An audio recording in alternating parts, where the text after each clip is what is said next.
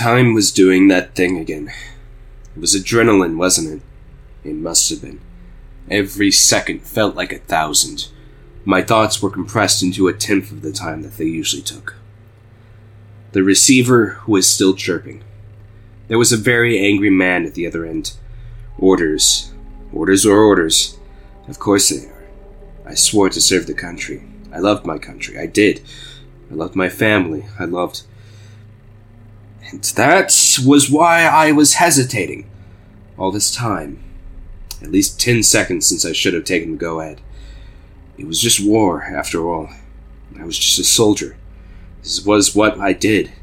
It was my post, now that... But it was silent. No, not silent. Everything groaned and cracked like it usually did. It was damn loud. And the receiver was still chirping at me, too. In fact, there seemed to be more noise than anything else. Just not the type of noise that I thought was noise. I could still hear Adams in the hallway, groaning, grasping for breath.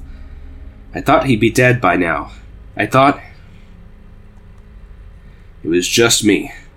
The pathetic preening of my conscience was the only thing standing between what must be done from what would be done. There was supposed to be 2 people. There was supposed to be Riley. Riley? He was stinking up his bunk. Also gone. Gone fast. Thank God, all of them. The receiver chirped.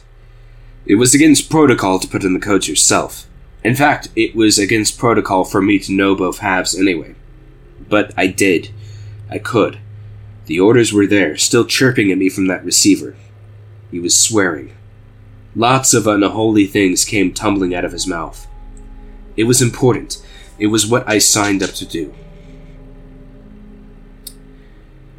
The country was dead. If not dead, then dying. If my craft was indicative of anything, it was that. There had been well over 100 people on the ship, and now? Just me. And Adams, if that counted for anything. It didn't. It was everywhere. I could feel it clawing at the edges of my mind, too. It was what made it so easy. Bam, bam, bam. 3 down, just by my own hand. 3, and I was free. Free of all of them. Free of... And the receiver was chirping. None of us were thinking straight. None of us ever had been, had we, if this was what our thinking brought us. I'd never get to see Mom and Dad again, or Charlie or any of the guys. Were they okay? Was anyone? Not if I listened. If I listened, why... The principle had always been simple. When everyone was pointing a big enough gun at everyone else, no one would start shooting. It mostly worked, mostly. And now I wanted to see them screaming. I wanted to itch that squirming feeling in my head. I wanted... Why did I want that? Set aside the fact that I would never get to see anything. If I managed to get the craft ashore, which was doubtful, what would there even be for me? Nothing. I would be dead before dying. Mangled corpses, soiled food, and carcinogenic dust. No desire I ever had would ever be fulfilled, ever again. No. One desire would be. I would have changed it. The world. I wanted to have power over it always. I hated squirming around. I hated following orders. I hated it all. Every second. Pain. Listening. Working. Hatred. It wouldn't go away. Everyone was already dead. And I hated them still.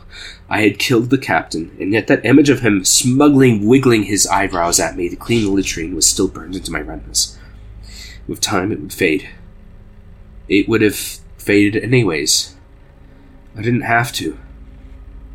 Yes, I had to. I wanted to. I wanted to do what the screaming voice on the receiver said. I wanted it so bad.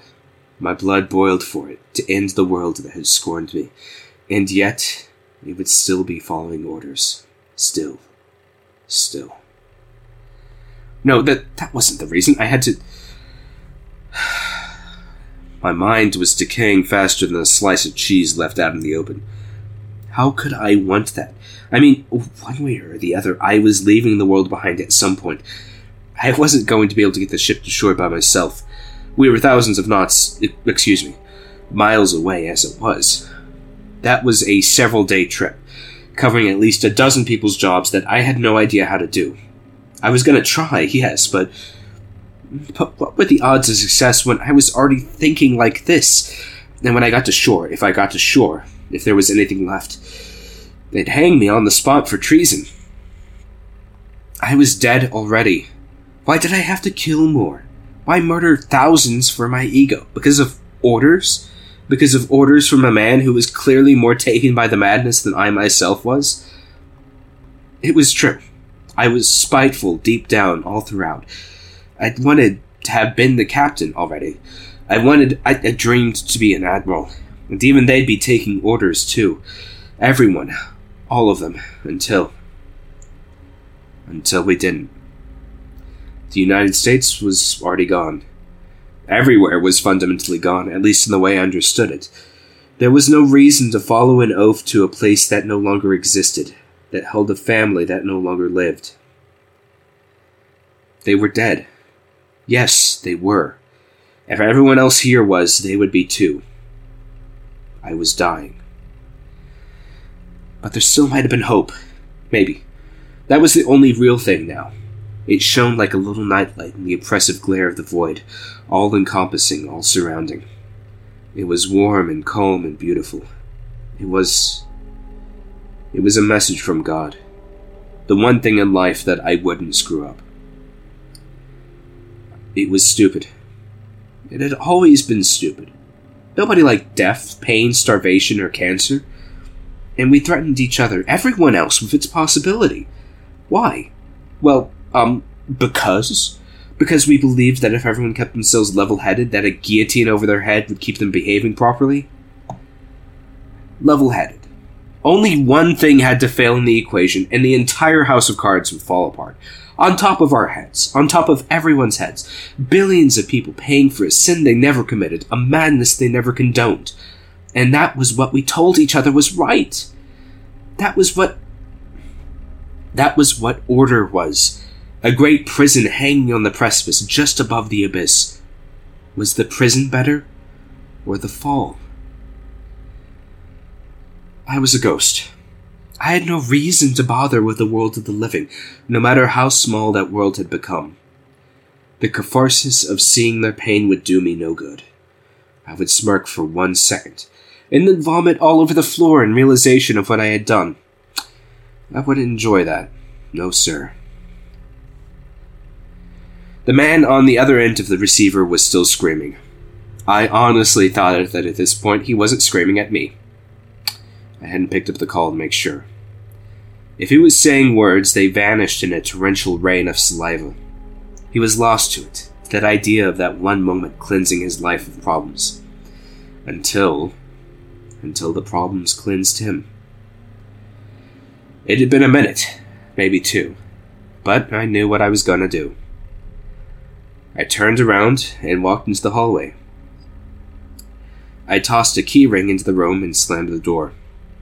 It locked automatically.